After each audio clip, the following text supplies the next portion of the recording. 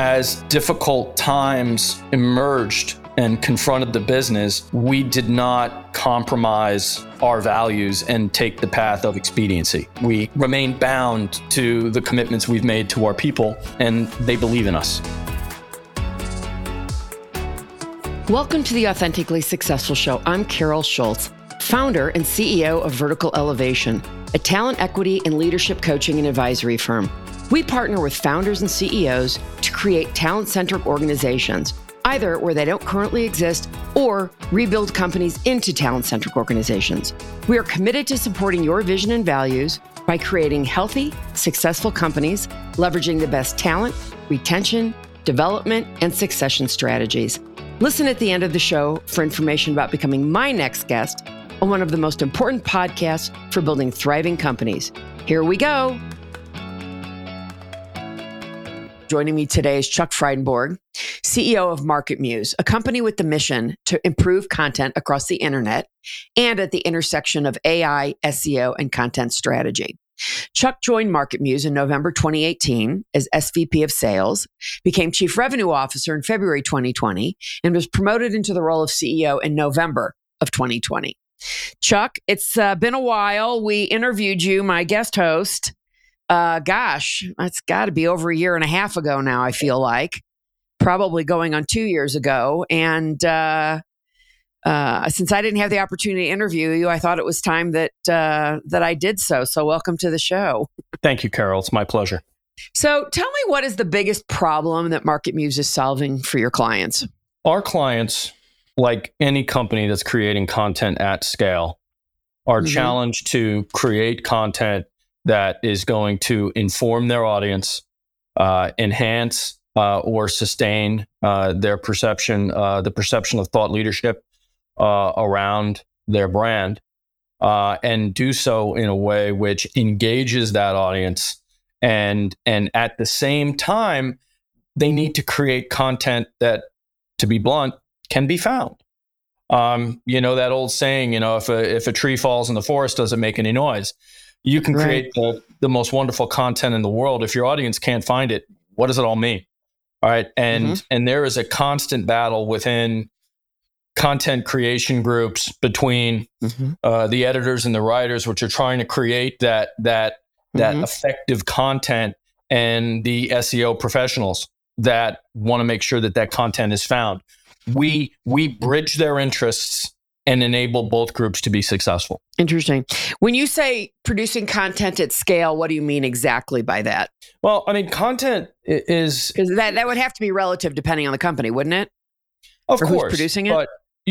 But content that's written periodically without a plan or a determined business objective and cadence is not going to be successful.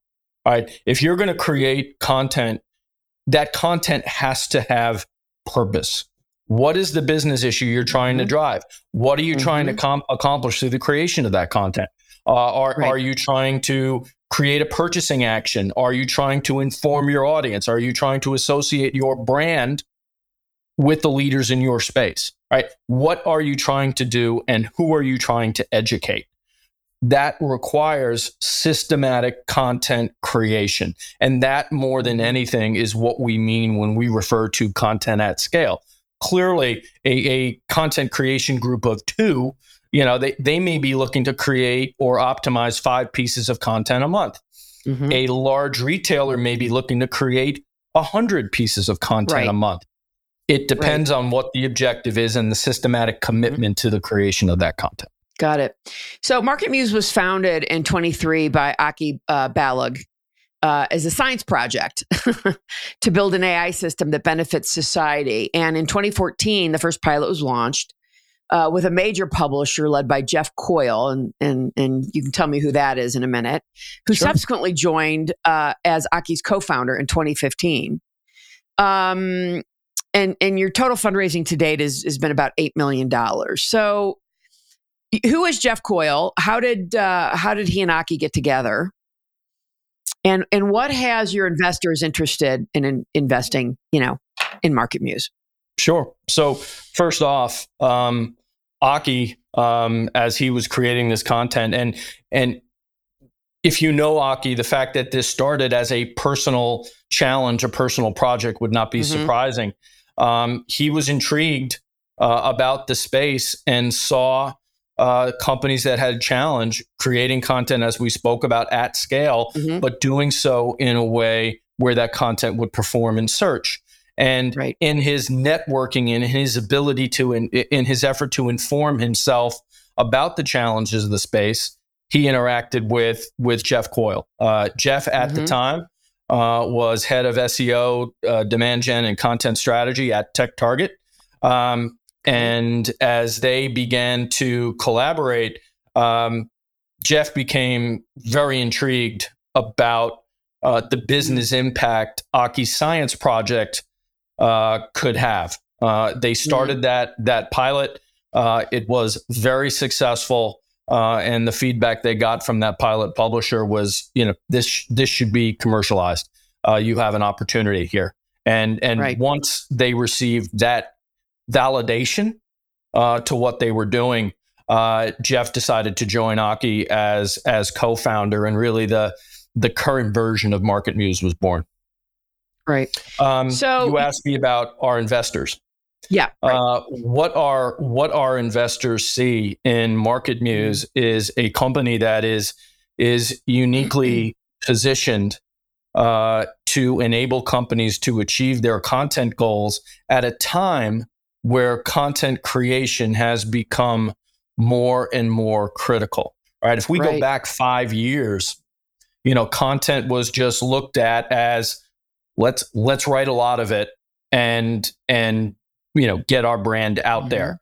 Companies are now realizing that content is the most proven, consistent source of demand gen that is available to them. Right. And when, as you know, once you associate an effort with dollars and ROI, you're going to get investment, you're going to get focus. And that, what we are working to do is leap into that ever increasing business need. Right. So I want to talk a little bit more about, the whole market that you're in, because I don't think a day goes by that I don't get emails or LinkedIn spam with people trying to sell me services like this. Now, I'm not saying that they're on the same level as MarketMuse, but everybody says they're going to solve your problems, right? Sure. And for people listening, why is there so much of a, gosh, I don't even know what the word is, but it's like there's just so much going on in the industry. How does one really determine, do these guys know what they're doing? How do I, decide if I should be using this company versus that company? What separates you from other companies, et cetera? There's a lot of noise. There is. And what I'd say, it's less about do they know what they're doing and more about what do you want, right? We tell our prospects all the time, if all you want is to get content to perform in search, then frankly, you shouldn't work with us, because there are hundreds, if not thousands of SEO agencies that you can go to, or places where you can go and purchase keyword data, and you can use that data to try to, for lack of a better term, trick the search engine algorithms into getting your content to perform. Yeah, like black hat stuff, right? Exactly. Which I know some people use. Yeah. What we want are clients that obviously want that content to be found, like we talked about in the first moments of our conversation. Yep. But our ideal client profile is the company that is equally concerned about what happens next, right? What happens when they find that content and they click on it? Does it inform them, right? Does it lead them to want to consume more of your content, right? Or go look at somebody else's, right? And this is critical. Look, we were talking about that demand gen thing a few minutes ago. I'll poke a little fun at myself. I started my career in sales in the 90s. Then you couldn't go up on Google and search endlessly about my company and our competitors. Right? You had to pick up the phone and say, "Oh my God, I hate this, but can I speak to a salesperson?" Mm-hmm. And if you think about it, what that did is that gave the sales organization complete control over that prospect's pre-sale journey. Mm-hmm. If they got a case study or a reference, they got it from me. Anything that I gave them to consume as they used to evaluate their decision, it was because I hand selected that piece of content or that information and I handed it to them, right? Contrast that with now. Yeah. Companies are now 2/3 to 3/4 of the way through their decision-making process before they reach out to their short list of vendors for the first time. What they're doing during that time is they're consuming your content. And if every piece of content you write is not optimized, meaning if it's not written in a way that informs them, if it doesn't engage them, if it's not accurate or current, you are losing the majority of your pipeline before you even know that pipeline is there. Right? That's the business impact. And what we want are the companies that understand that they not only have to create new content that's going to engage their audience, but they have to make sure that every piece of existing content is fit for purpose.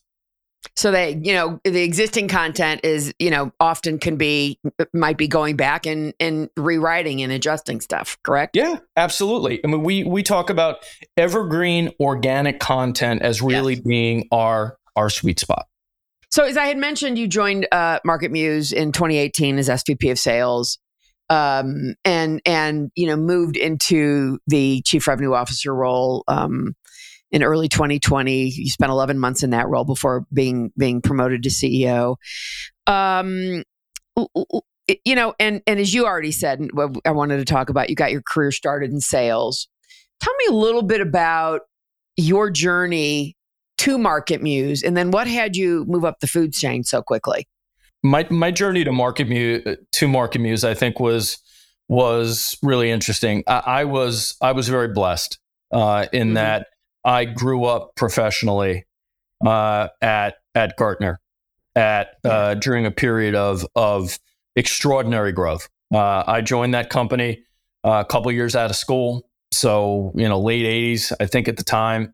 Gartner was an $80 million company. And when I left in 2009, it was over $2 billion.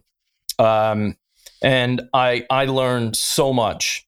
I learned so much about just being a professional and preparation and just everything about how to care for a customer, how to make sure that their needs come before your personal goals, and that if you do the right thing all the time, that success that you're yearning for, it's the result of the action. It can't be the goal of the action. Being at that company as long as I was, it was 20 years, was an extraordinary opportunity for me to grow. I had started in administrative roles there. I didn't join in the sales organization. I articulated a desire to get in sales. In order to do that, I had to spend a couple years learning the business on the technology side, then moving into some really entry-level client-facing roles. And then I had the opportunity to join sales as an individual contributor. I did very well. And after a couple years, moved into leadership. And over the years, the teams got bigger and the targets got higher. And so I had a lot of success. But you reach a point where, at least for me, I had to make a decision. Did I want to be a career-long sales leader, which is, an incredible, profession, or did I want to try to make the transition from being a sales leader to a business leader. Gartner, I mean, they're still extraordinarily successful to this day. They didn't really need to come to Chuck and say, hey, what do you think about our go-to-market strategy? Do you think that, this new suite of products will be a hit with the market? They gave me a number and they expected me to make it. And, I eventually decided I wanted to learn. I needed to expand. So I made the jump to Rosetta Stone. Right. At the time, Rosetta Stone was selling primarily into government and into higher education. And they brought me on board to scale out a segment of the organization that would target corporations. And, what I felt was that would give me a lot of while leveraging my sales experience, that would give me the operational experience and the experience of building something as opposed to managing something. Right. And I was there 6 years and had really a wonderful, wonderful experience there as well. Frankly, Rosetta Stone, as their consumer business evolved and more freemium technology-based language learning offerings became available, Rosetta Stone started to struggle. And I decided after almost 6 years that it was time to look at a new challenge. And I ended up speaking to a company called Acrolinx. They are based in Berlin. They are also a content optimization software company, but they optimize for content clarity. So think about, post-sale technical documentation, the importance that content can be clearly understood. Right. Yes. Yeah. And I made the leap to Acrolinx in the beginning of 2016. And again, there was an expansion there was a learning opportunity that was associated with that. To that point, my career in sales had been limited to North America. Moving into Acrolinx, I was going to lead the global sales organization. And I felt that was, kind of the next step I wanted to take. And, we had incredible success there, doubled revenues over a period of about 2 years. And I really enjoyed my time there. But in candor, the living in Virginia, having the majority of my clients out on the West Coast, tech companies, and working for a company based in Berlin, it was demanding. And after 3 years, I had the opportunity to make the jump to MarketMuse, which I feel really blessed about. Right. So what was it about MarketMuse that attracted you?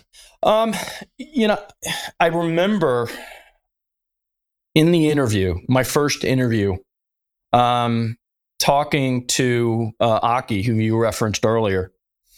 And I asked Aki, what he felt was the most rewarding part of working at MarketMuse. And he said, every day, what everyone does matters. And I had gone into those conversations, frankly, concerned about MarketMuse just because it was a really small company. I mean, I think that at the time they were about 1.8 million in revenue. And, frankly, I'm not a kid. You could see that. I was in my 50s going, oh, God, do I really want to? I mean, there's a startup and then there's wow. Do I want to take that leap? And I remember that sentence from Aki turned my concern into excitement. And that led me to a point where I really focused less on the size of the company and more on the opportunity.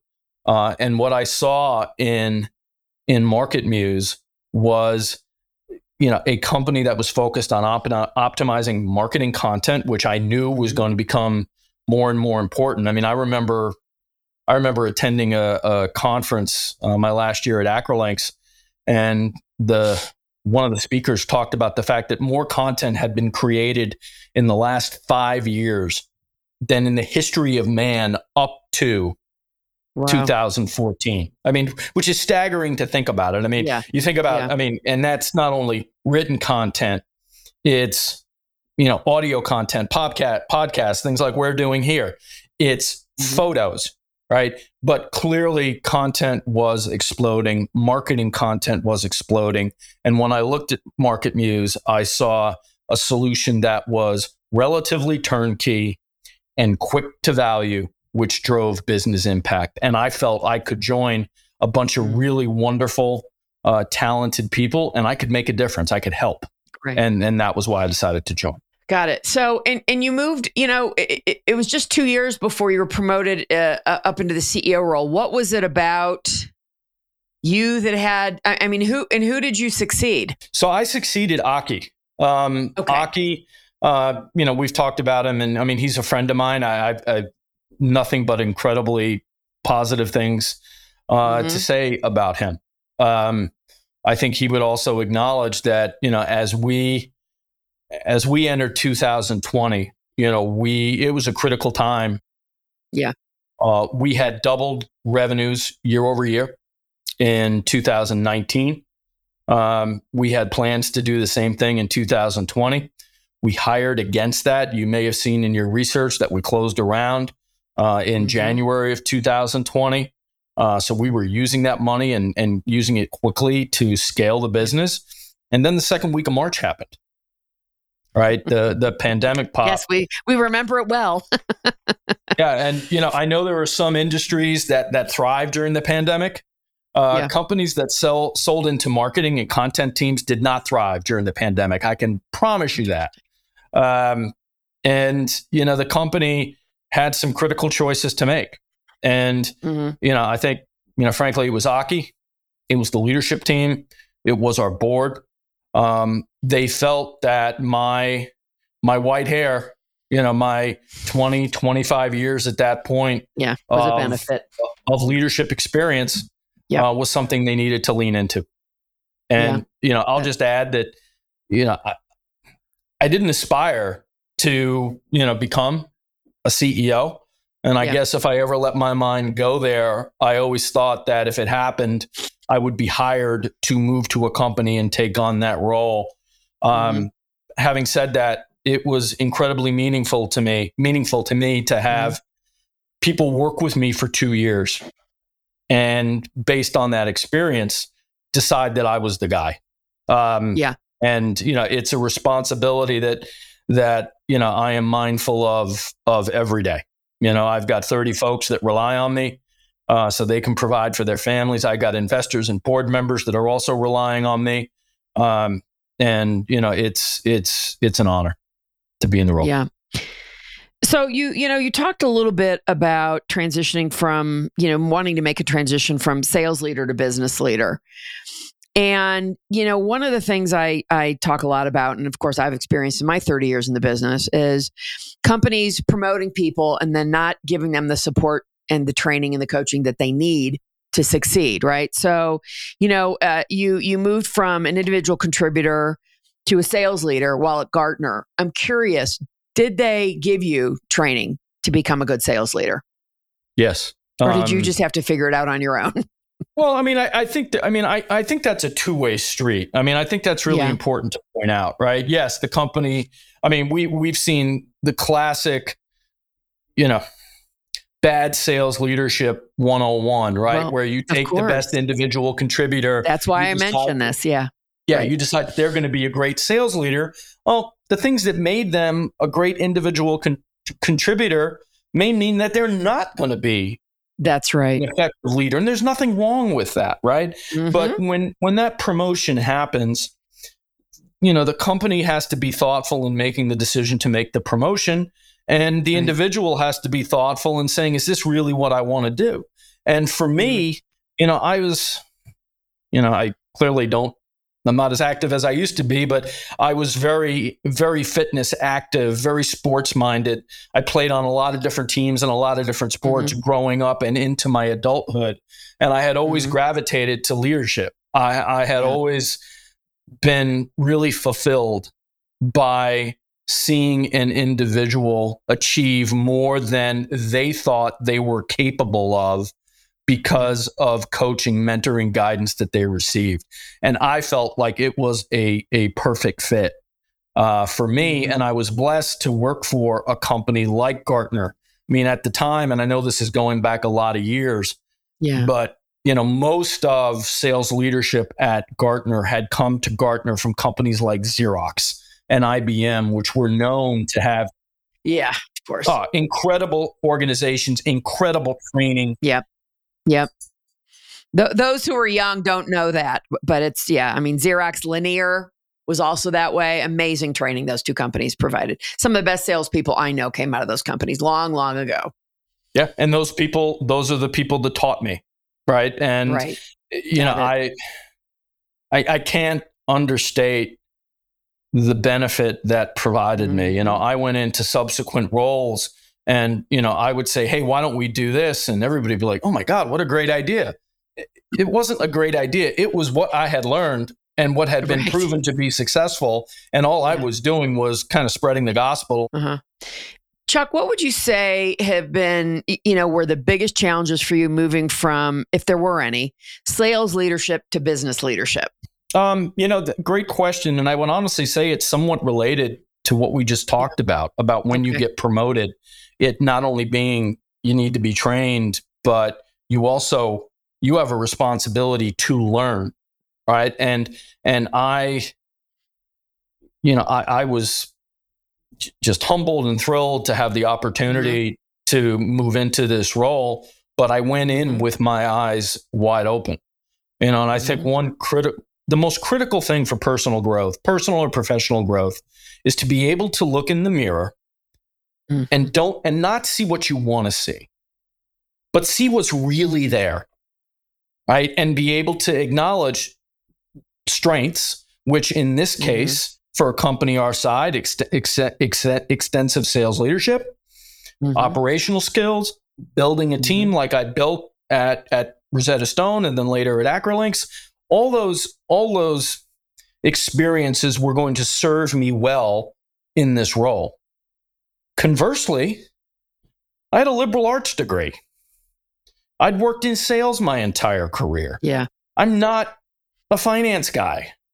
My experience in product and engineering, I had big gaps that I had to close to be effective in the role. And I think to make that transition, you have to own the stuff that you don't know and work to close those gaps.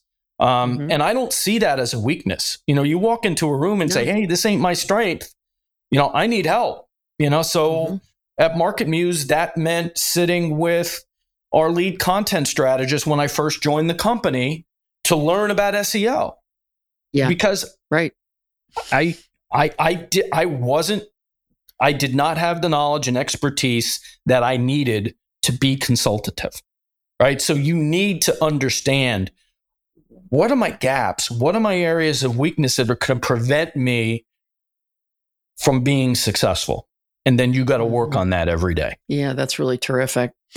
Tell me a little bit about who your ideal customer is. Our ideal customer is a content creator, a content marketer, a content strategist, SEO professional that's working in an organization where content is a critical part of their go-to-market.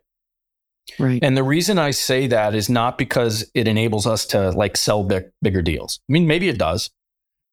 But when I get asked by investors or when I'm in my board meeting and I'm talking about business results and we talk about churn, the leading thing that drives a client to not renew with us is their lack of commitment to content creation. A lot of folks turn around, they're like, yeah, we got to create content. Creating content, effective content, it's hard. I know. I go through the same thing myself. It's really hard to do, right? Yeah, and we are an enabling technology, right? But you still need, You still need to invest in the resources, editors, writers. You still need to invest in the content strategists, content marketers. You still need to invest in the SEO professionals. And you have to have their activities tied to business goals and be committed to execution on that project. And if you do that, we can enable exponential success. But if you're just like, yeah, this is too hard, maybe we'll just do paid, we can't help you. What is your financial model? Annually renewable SaaS model. So it's subscription based. The lever, well, there's a couple of levers, but the primary lever is size of content inventory, right? Because that is what reveals scale or magnitude of scale. And that scale not only is predictive in us being able to understand the amount of quantified value that we can deliver, but in full transparency, it's also aligned with the data costs that we incur for having that company's content inventory in our platform. The other variable, that's a secondary variable, are seats. So when a company joins, they get up to 10 seats as a part of that annual subscription. If they have more people than that want to subscribe, then there's additional charges. So what size of companies, where's your sweet spot there? Is it a number of employees, revenues, what?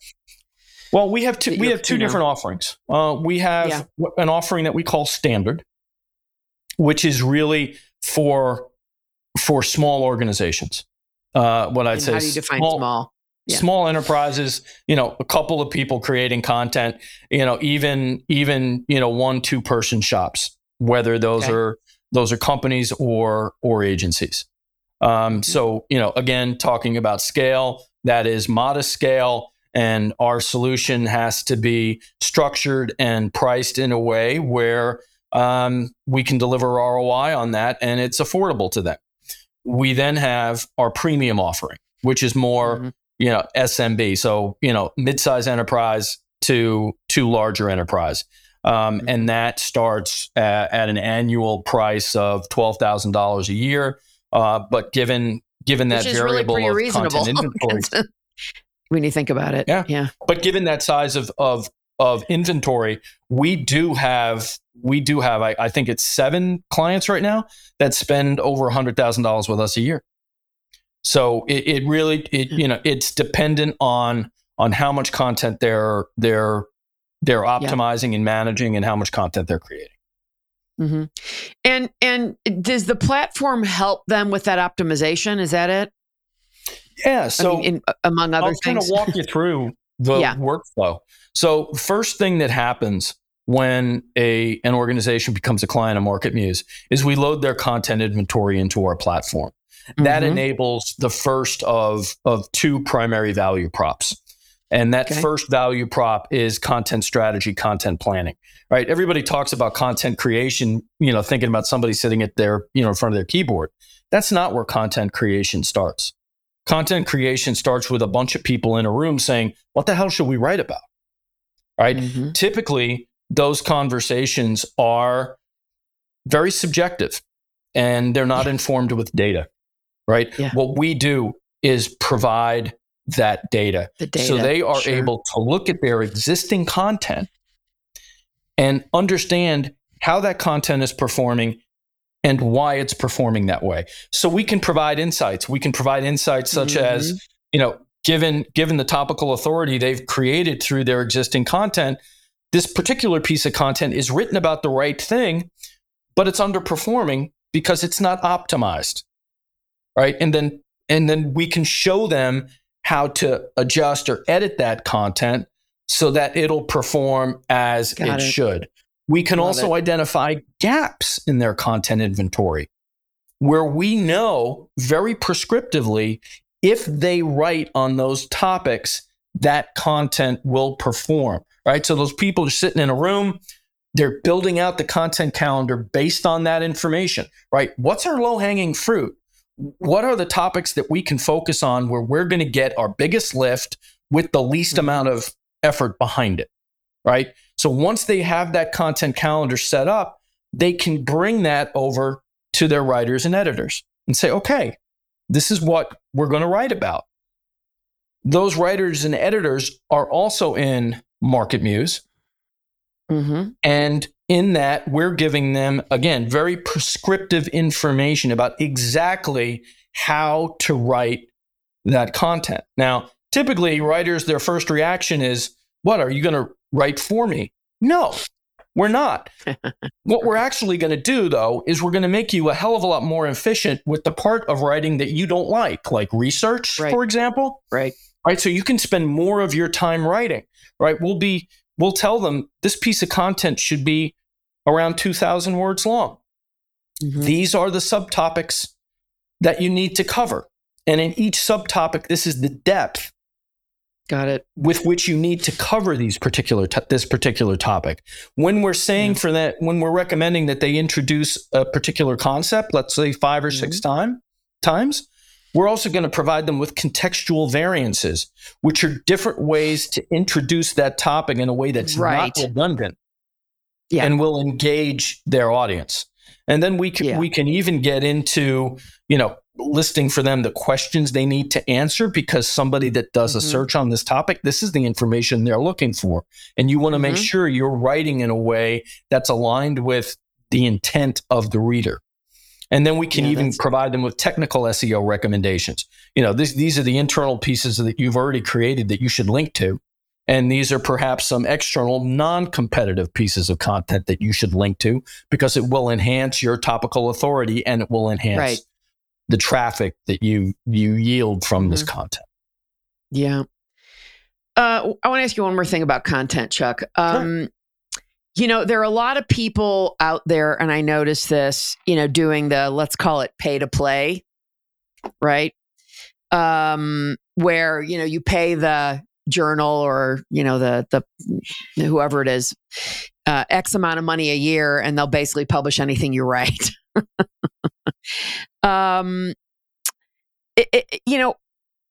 As a content producer myself, I refuse to do pay to play because I think it really negates any authority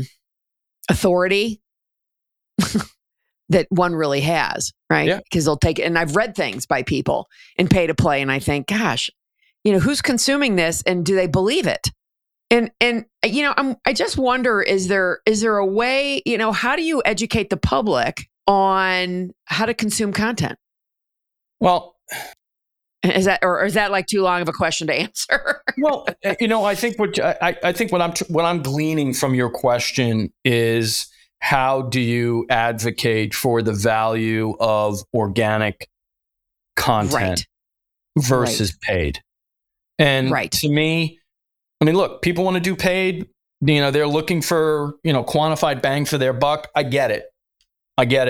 But it's kind of the same thing that we talked about earlier about, just getting a keyword database and, stuffing your little heart away. It's, what's the objective? Is the objective just to get eyeballs? Or is the objective to be focused on getting those eyeballs, but then driving the behavior or the action that you want? And to me, that's the distinction. Well, and I would agree with that. So you've got about 30 employees now. So you're still a fairly small company. What are your growth plans here over the next 12 to 24 months? And tell me a little bit about your talent strategy, especially since, you've taken over. So first, in terms of growth strategy, we made a decision earlier this year that we needed to evolve. We, as a VC funded company, had spent a lot of years growing as quickly as we possibly could, in the short term, at the expense of all else. Sure. I get it. That's the game, right? You need to grow faster to increase your valuation and make sure you provide your investors with that return. But in moving into this role, what I felt we had done is to an extreme, compromised the long-term interests of the company to achieve those short-term goals. And achieving those short-term goals, we'd gotten into some bad habits, to just be very transparent, relative to discipline around the kind of deals that we wrote, less about selling the platform and too much customization. We'd also, with a frenetic product roadmap, had gone after release after release after release as quickly as possible. And we built a platform with a lot of technical debt that made further releases and upgrades much more difficult and fraught than they should be. Right. So we made a decision to slow down growth, not chase after additional raises, and focus on doing what we need to do to build the foundation of a really solid company. So that's manifested itself in a couple ways. I think the most important one for me to share with you today is that all the product development that we've done over the last 18 months has been about one thing, which is improving the in-platform experience that we offer our clients. So that has meant simplification of the platform. It has meant focus on improving query speed. And all of this, we've had several releases over the past couple months, but it's all been in the interest of what's coming up here in a couple weeks, which is our really most significant product release in the last 4 years, which is a complete UX redesign of the platform to simplify the experience, simplify the workflows, and make the platform more intuitive, easier to adopt, and easier to master. And we're really excited about that. And just to kind of tie a bow on the question, that was something we would not have had the luxury of doing if we had been continuing to chase capital. Got it. That's fantastic. So tell me, have you experienced much turnover? Again, since you've taken over the helm, let's say. Yeah, no, we did. And when that happened was late last year, early this year. I mean, you probably, when you say late last year, are we talking 21 or 22? 21 into 22. Thank you. Okay, that's right. Yeah, I know. Early in the year, none of us are really. We always still talk about this year as in, yeah, right. Okay. You're as aware of this, I trust as I am, which is that the employment market went crazy, right? And we as a small startup, we frankly have never paid market.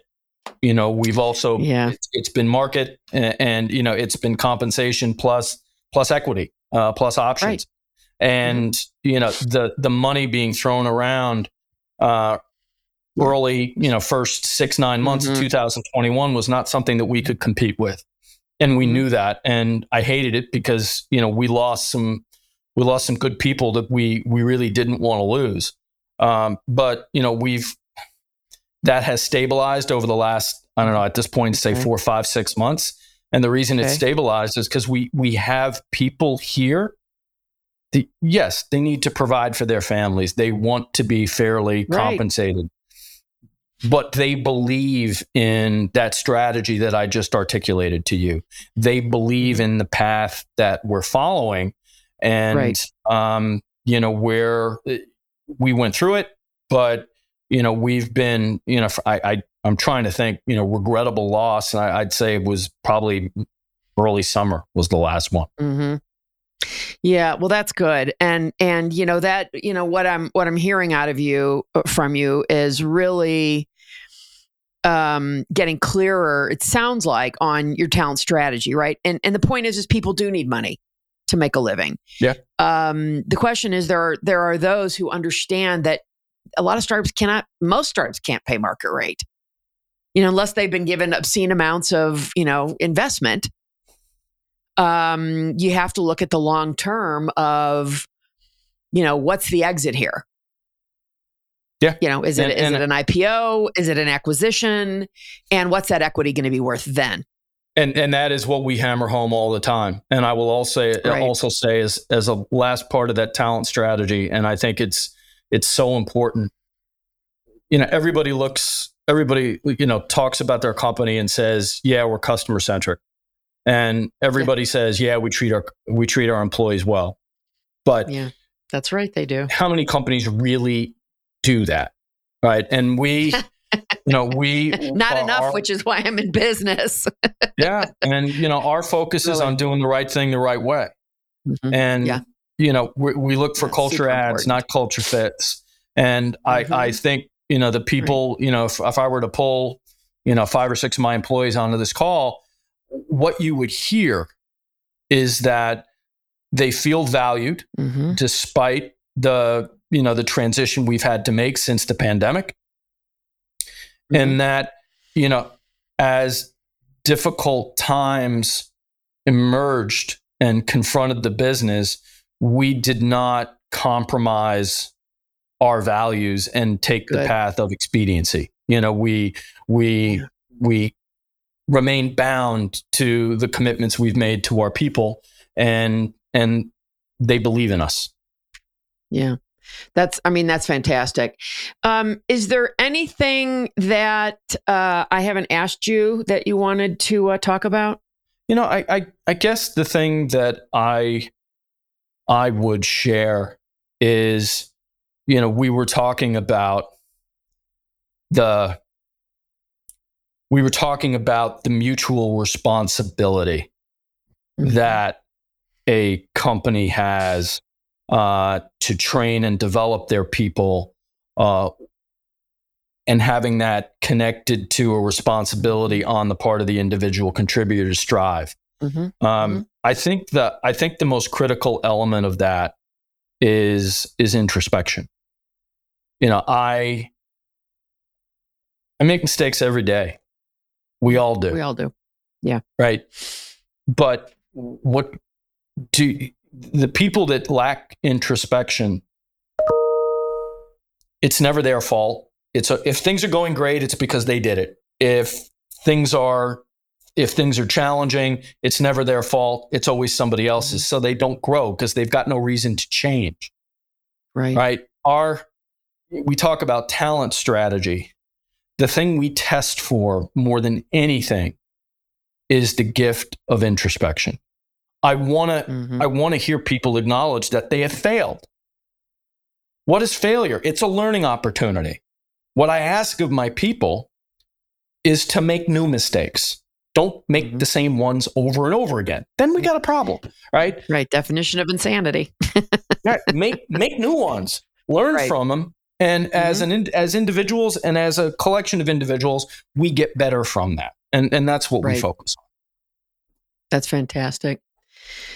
Well, Chuck Frydenborg, CEO of MarketMuse, I'm so glad that we got to do this. And it took, as we both know, it took several attempts to get us on this call together. Yep. So you did it. I really want to thank you because this was a great conversation, and I'd been looking forward to it for some time. Well, Carol, I enjoyed it and would jump at the opportunity to join you again in the future. This has been fun.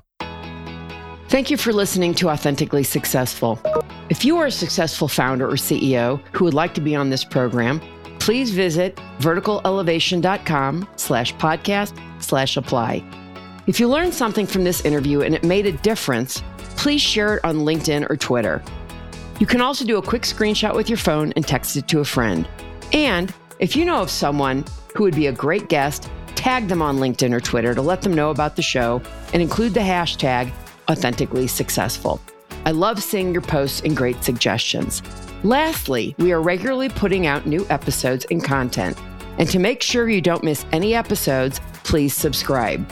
Your thumbs up, ratings, and reviews go a long way to help promote the show and mean a lot to me and my team.